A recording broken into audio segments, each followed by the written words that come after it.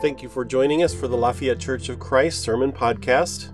Please join us each week as we listen to lessons given on Sunday mornings at the Lafayette Church of Christ.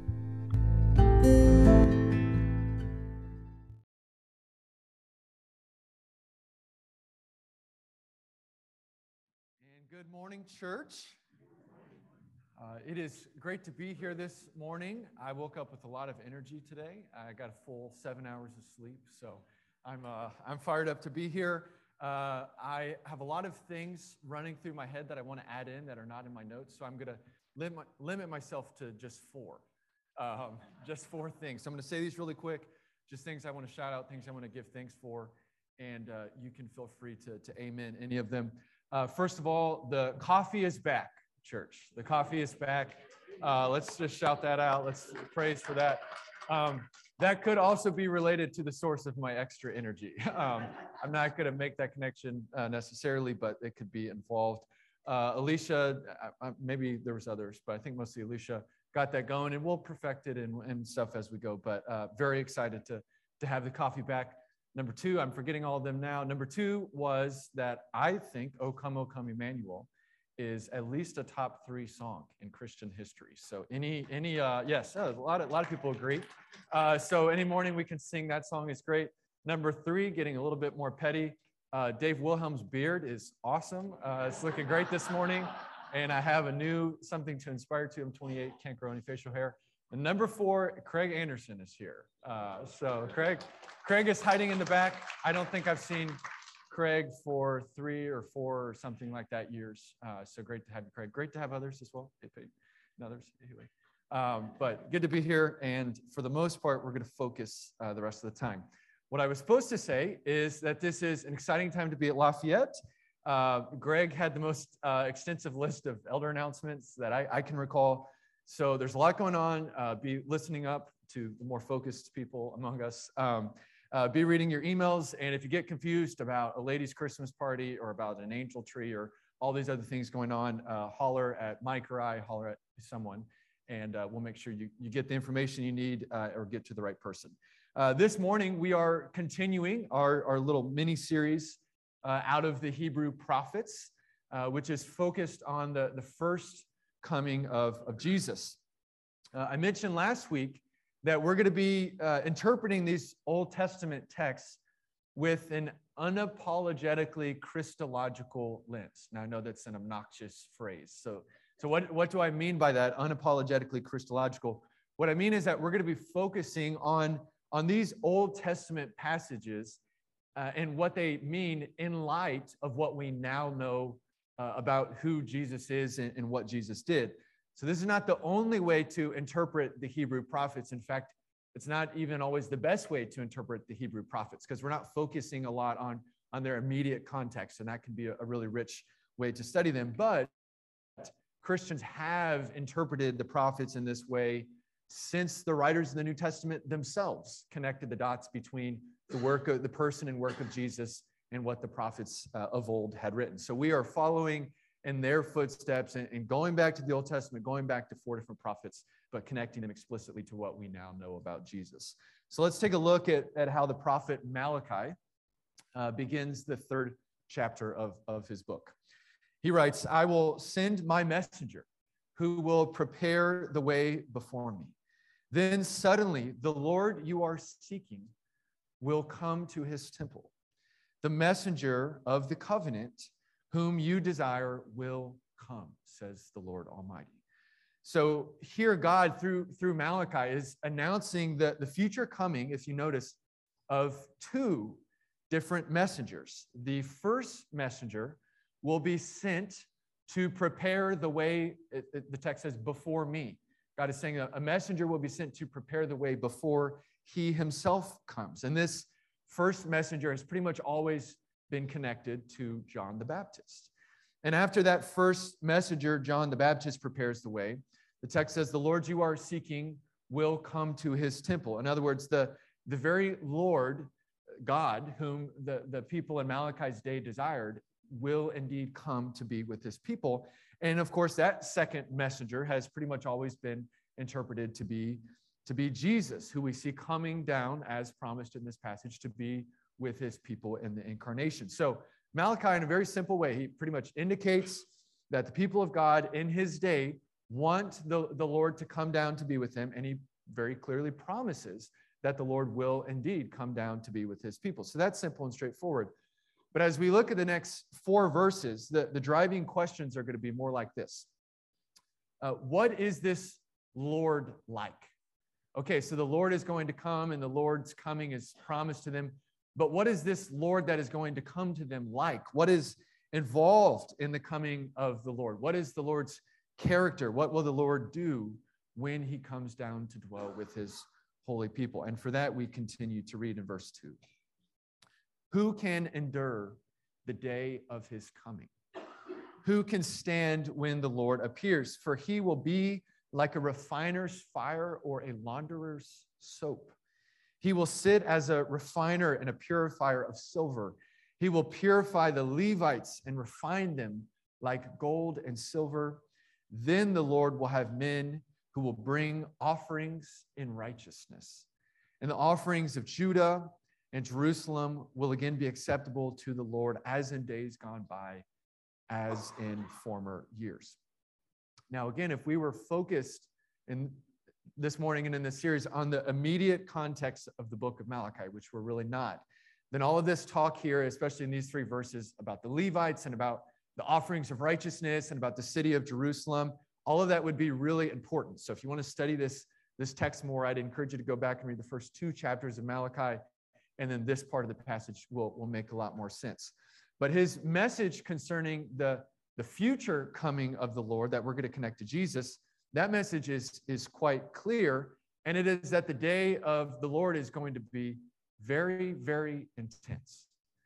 No one, the text says, will be able to endure his coming. No one will be able to stand before the Lord when he appears. And all that sounds fairly terrifying. On the surface, it sounds pretty terrifying. It sounds very threatening. But as we'll unpack a little bit this morning, I think, again, this is one of those passages that sounds terrifying on the surface, but it's actually intended to be good news for the people of God. When the Lord comes to his people, it's good news because his work among them will be like a refiner's fire or a launderer's soap. And if you know anything about either of those 2 illustrations, and if we kind of chase those 2 illustrations very quickly, Malachi's point is made clear. The coming of the Lord and the resulting work of the Lord, the purpose of all that is to refine and to clean up his chosen people. It's not to destroy his chosen people. The accompanying judgment, the purpose of that is to refine and to restore and to clean up. So Malachi is saying that when the Lord comes, there will be judgment. The word judgment is not used, but this is the classic prophetic imagery about what God's judgment will be like. So Malachi is saying the Lord's going to come, there will be judgment, and your lives will be changed as a result of that judgment. But Malachi is not saying that the Lord's judgment of his people leads to destruction. He's rather saying it leads to them being refined, them being cleaned up, them being restored. It leads to a product, like with the refining fire or the launderer's soap. It leads to a product, or rather a people who are more holy and more pure than they were before they had encountered the Lord, their God. And we're going to return to this idea of refining a little bit more, but let's tack on verse 5 before we do that. This is how our part of the passage ends. Malachi says, "So I will come," some more seemingly threatening imagery, "I will come to put you on trial. I will be quick to testify against sorcerers, adulterers, and perjurers, and against those who defraud laborers of their wages, who oppress the widows and the fatherless, and deprive the foreigners among you of justice. But," this might be unexpected, "but do not fear me, says the Lord Almighty." So in addition to those 2 illustrations of a refiner's fire and a launderer's soap, Malachi adds one more illustration, and it is that of a prosecutor. Malachi is saying that when the Lord comes, he's going to testify against certain people, or at least certain actions of the people.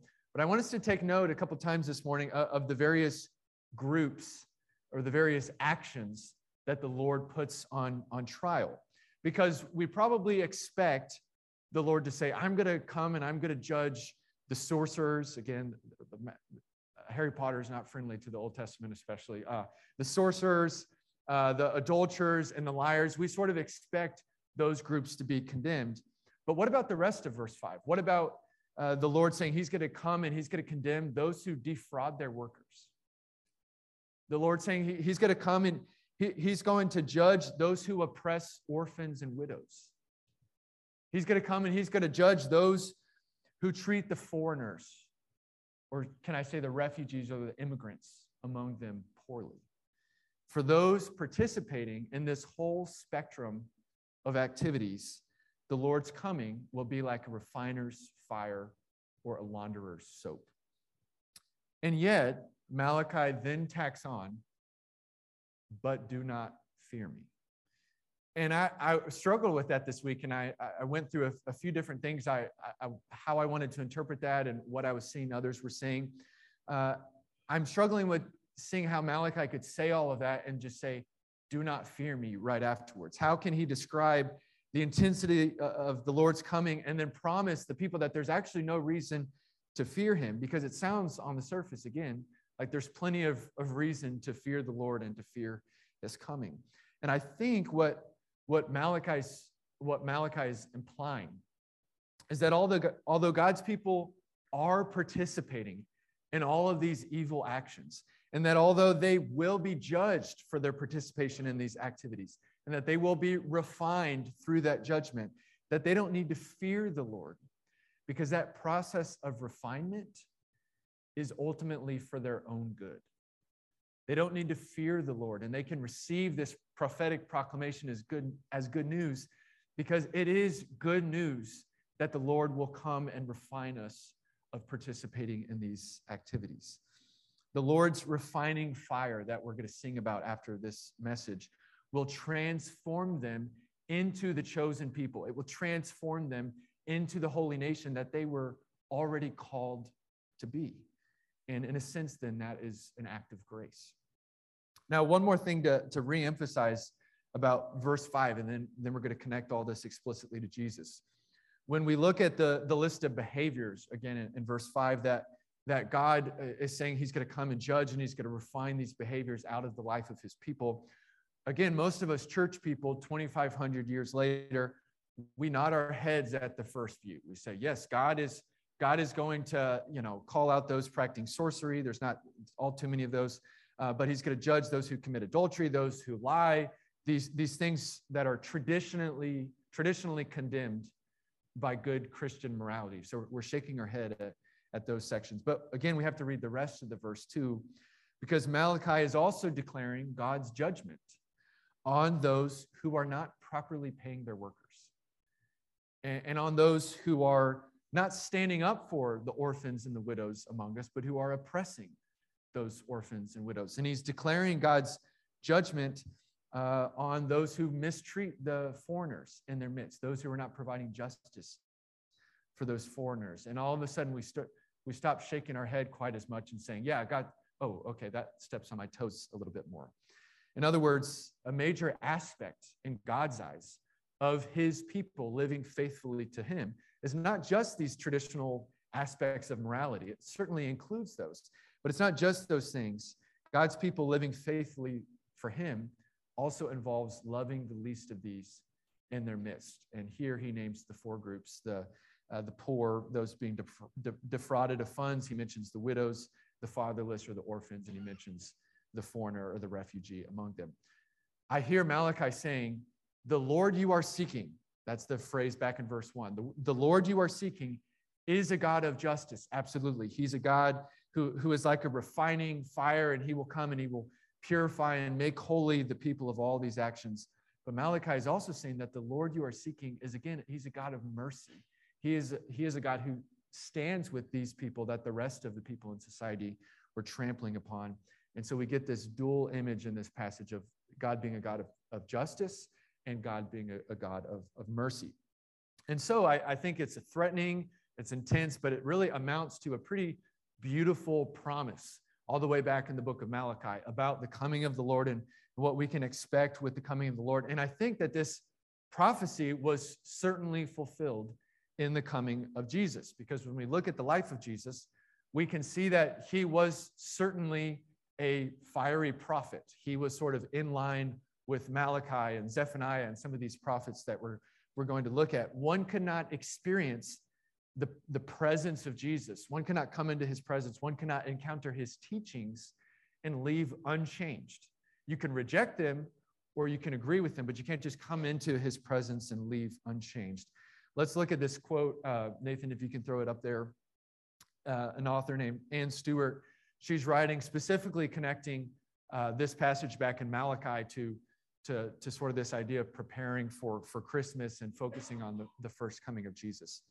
She writes, our preparations for Christmas are often informed by pastoral images of sweet baby Jesus, surrounded by choirs of angels and placid sheep around the manger.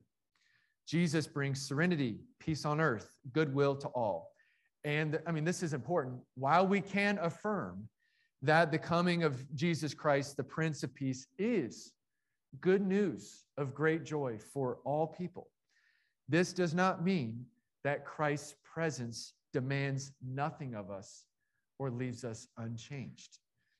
Like a refiner's fire or a cleansing soap, the arrival of Christ in our midst calls us to reverent obedience and faithful praise. The good news that makes us not have to fear this Lord, the good news is indeed that we will not be left unchanged, but will be reformed and refined to become like Jesus Christ. And when I think about that beautiful quote and what Anne is getting at here, I think about John's description in John chapter 1 of Jesus being full of both grace and truth.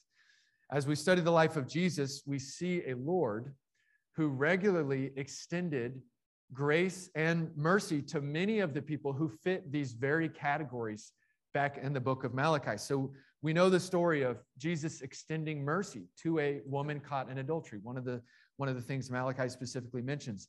And we see Jesus spending time with tax collectors, who were people, generally speaking, who had defrauded the poor in their midst and taken wages from them unfairly. And yet we see Jesus extending grace and mercy to all of these kind of folks. And that's true, but we also see the way that Jesus is full of truth and the way that he confronts them with truth, the way that he's trying to refine these same very people by his holy fire. And so we go back to that story of the woman caught in adultery, and we see Jesus extending that grace and the mercy, but then he ends that story and he says, go on and sin no more. That's an act of Jesus trying to refine this woman by his holy fire. He's saying, I forgive you. And these people certainly can't condemn you. But I'm also telling you, go on and sin no more. And we see Jesus confronting either the tax collectors or some of the religious leaders who were defrauding the poor of money in the temple. And we see him confronting them and calling them to change their ways. And so when I just zoom out and I look at the life of Jesus, I see the coming of the Lord as a fulfillment of everything Malachi is saying, especially in the way that he combines grace and truth in a powerful combination that leads to true transformation. You don't get to encounter Jesus and leave unchanged. You come into his presence, and that refining fire, full of mercy and full of truth, confronts us and confronts who we are. This is the kind of Lord that Malachi was prophesying 2,500 years ago, and that 500 years after that we see fulfilled in the coming of Jesus. The Lord of mercy, who takes up the cause of the marginalized and who identifies with the poor and the widow and the orphan and the refugee, and also the Lord of truth, whose righteousness and whose justice and whose holiness changes that entire spectrum of people. And that's the Lord that we're trying to be refined to look more like his image.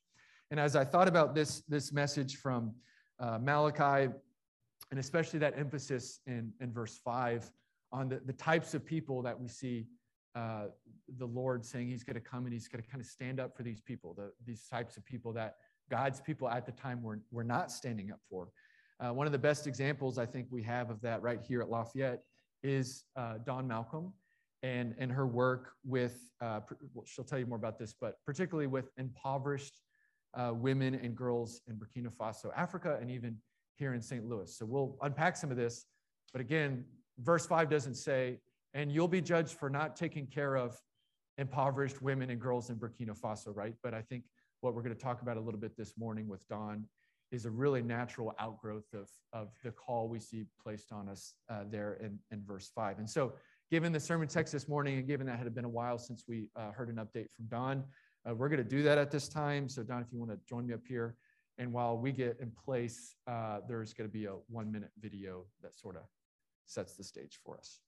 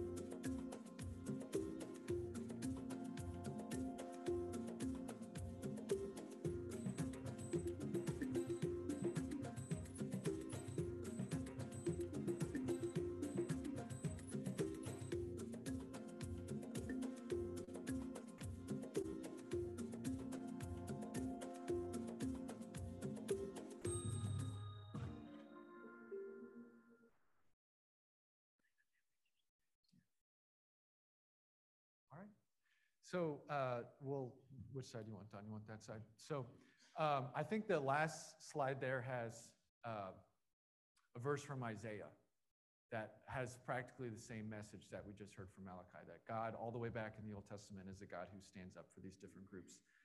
And so we see that in Isaiah, we see that in Malachi. So the video kind of hints at that, Don, but just tell us a little bit. I mean, some of them have no clue even who you are, but maybe introduce yourself a little bit and then tell us about just the mission of Lighting the Path and the way that you guys are trying to come alongside the least of So these. yes, I'm Dawn Malcolm, and started doing this work about 10 years ago. And the mission is to definitely share God's word and show the love of Christ.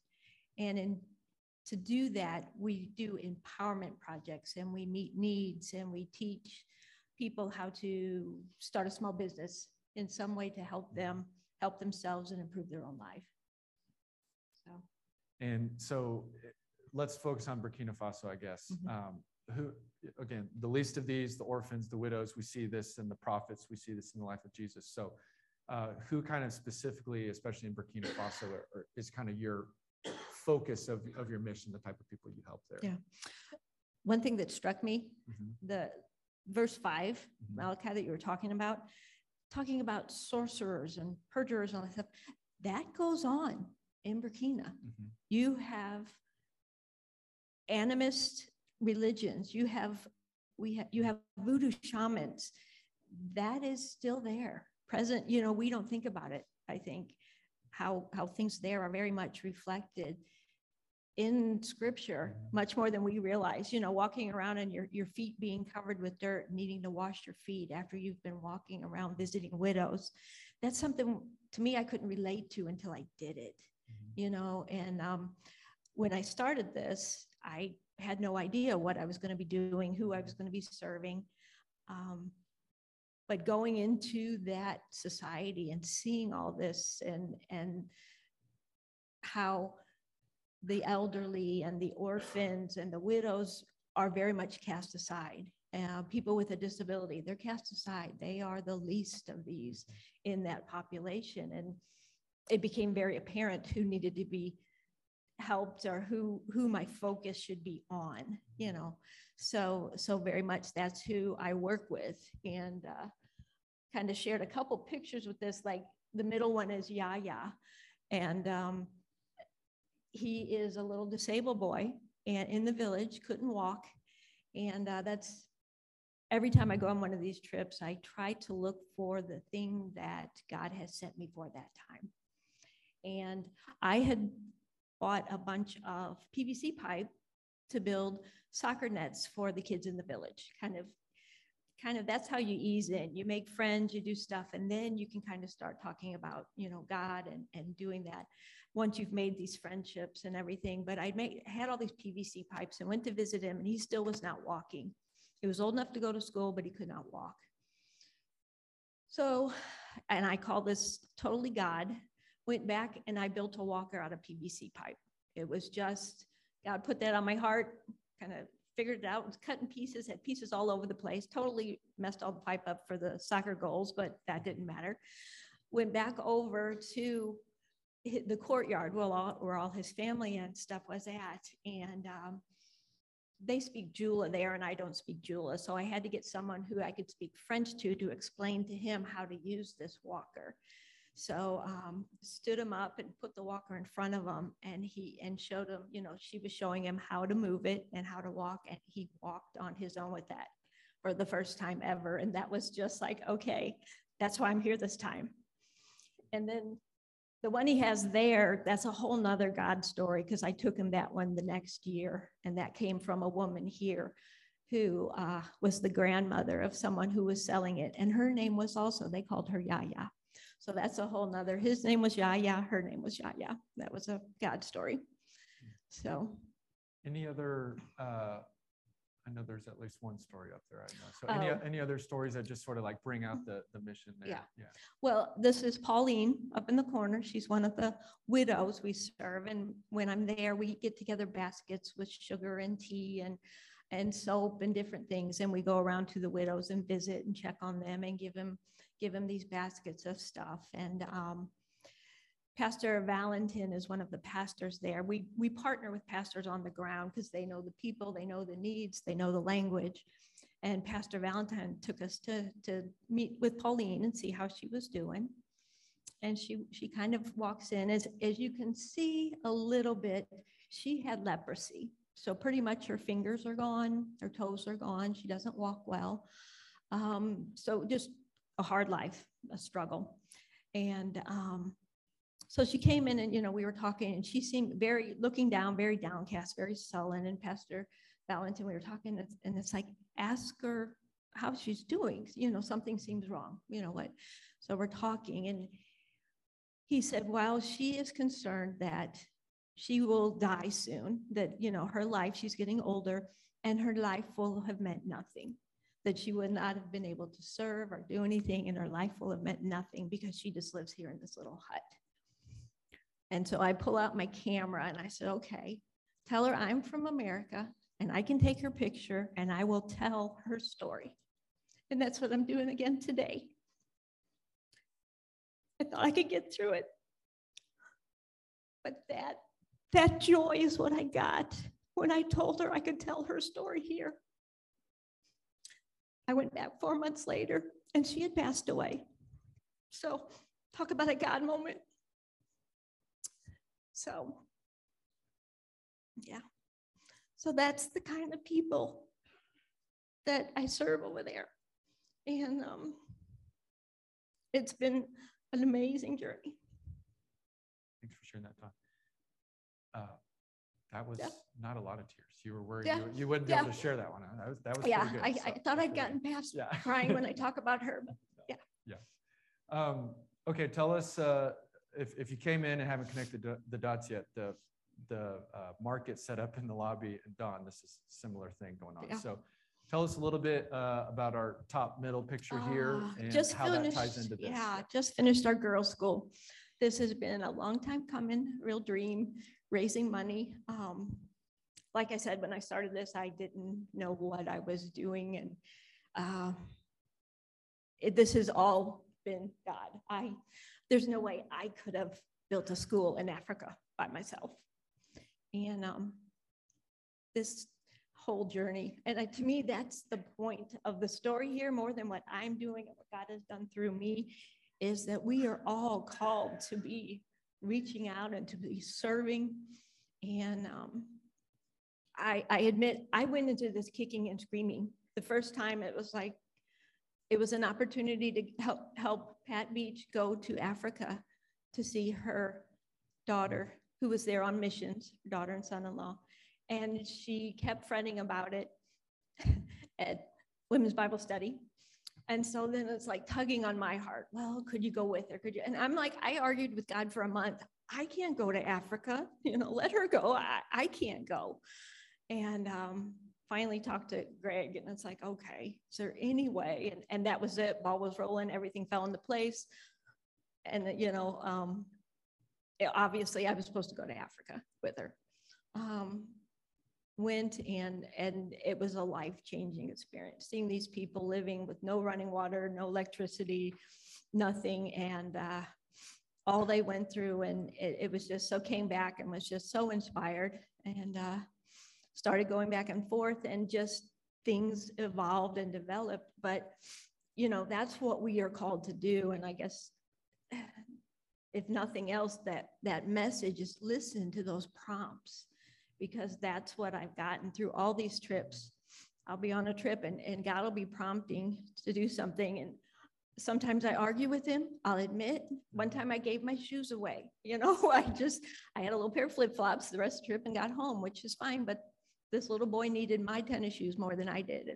And that's how it goes. And that's what you do. And that's God, though. That's not me, because I can come back here and get another pair of tennis shoes. But when God is prompting you, it's just amazing. And this girls' school project came up. These are girls that are abandoned, are out on the streets, have nowhere to live, no way to support themselves. They're put in pretty precarious situations and unfortunately get taken advantage of. This will be a school where it will be a technical school. We're teaching sewing and weaving and soap making and that type of thing. And it's been a dream, and it's been all God that has walked me through this point. I would love to be there. It's not safe. There's COVID, there's terrorist activity. But at the same time, the pastors on the ground there are running this project and doing this, and it's going to be theirs. And they, I don't need to be in the middle of it as much as I'd love to be over there seeing everything. And they have taken it on, and this is the point we're at, the first building. So there's 2 classrooms, and a 3rd classroom will be used right now for a sleeping area. We're going to put bunk beds in it for 12 girls right now. We have 5 girls already off the streets lined up to go into it. And we're looking at opening it in January. So, and that's part of this fundraising every year. That's how I've done this is fundraising, and that's part of this sale is through the years is to get funds to do the projects and go back over and that type of thing. But once again, the most important message here is listen to what God's prompting you to do.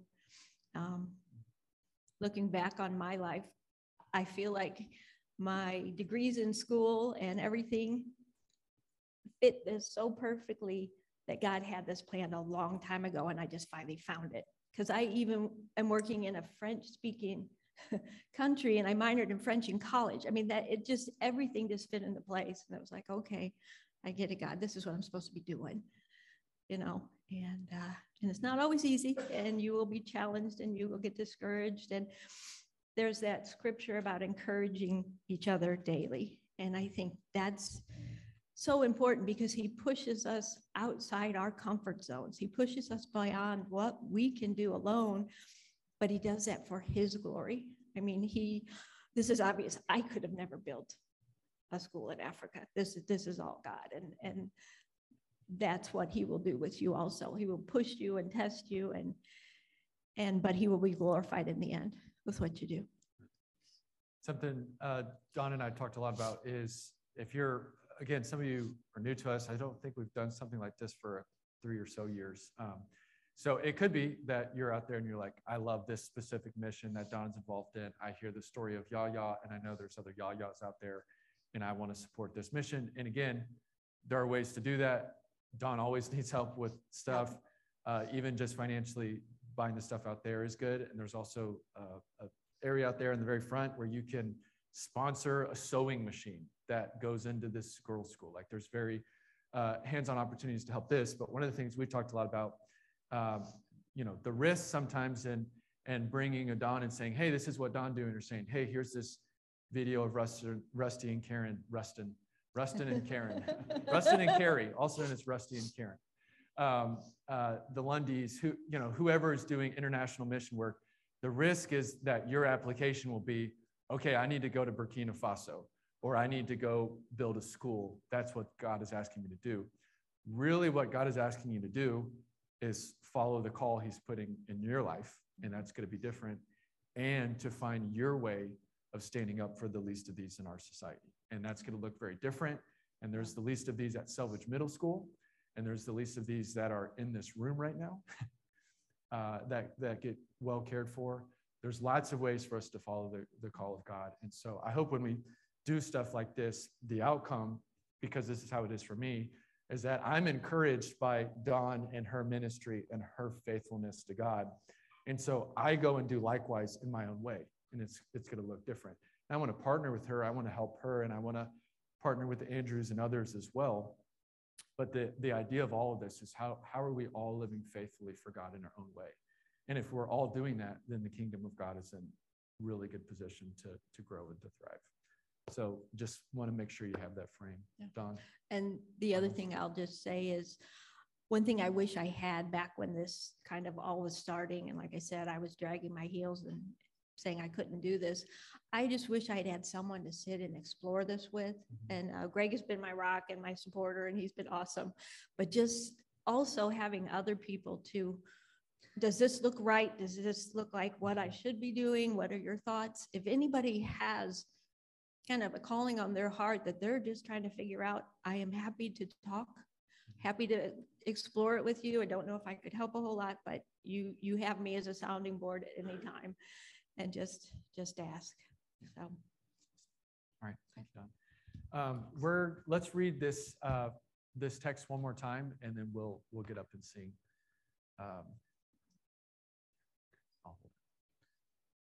Again, this is Malachi chapter 3, 1-5.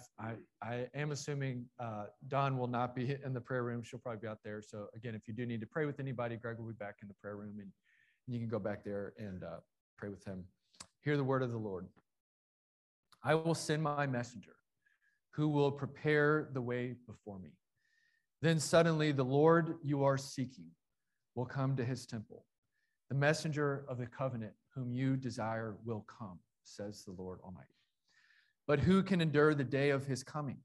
Who can stand when he appears? For he will be like a refiner's fire or a launderer's soap. He will sit as a refiner and a purifier of silver. He will purify the Levites and refine them like gold and silver. Then the Lord will have men who will bring offerings in righteousness, and the offerings of Judah and Jerusalem will be acceptable to the Lord, as in days gone by, as in former years.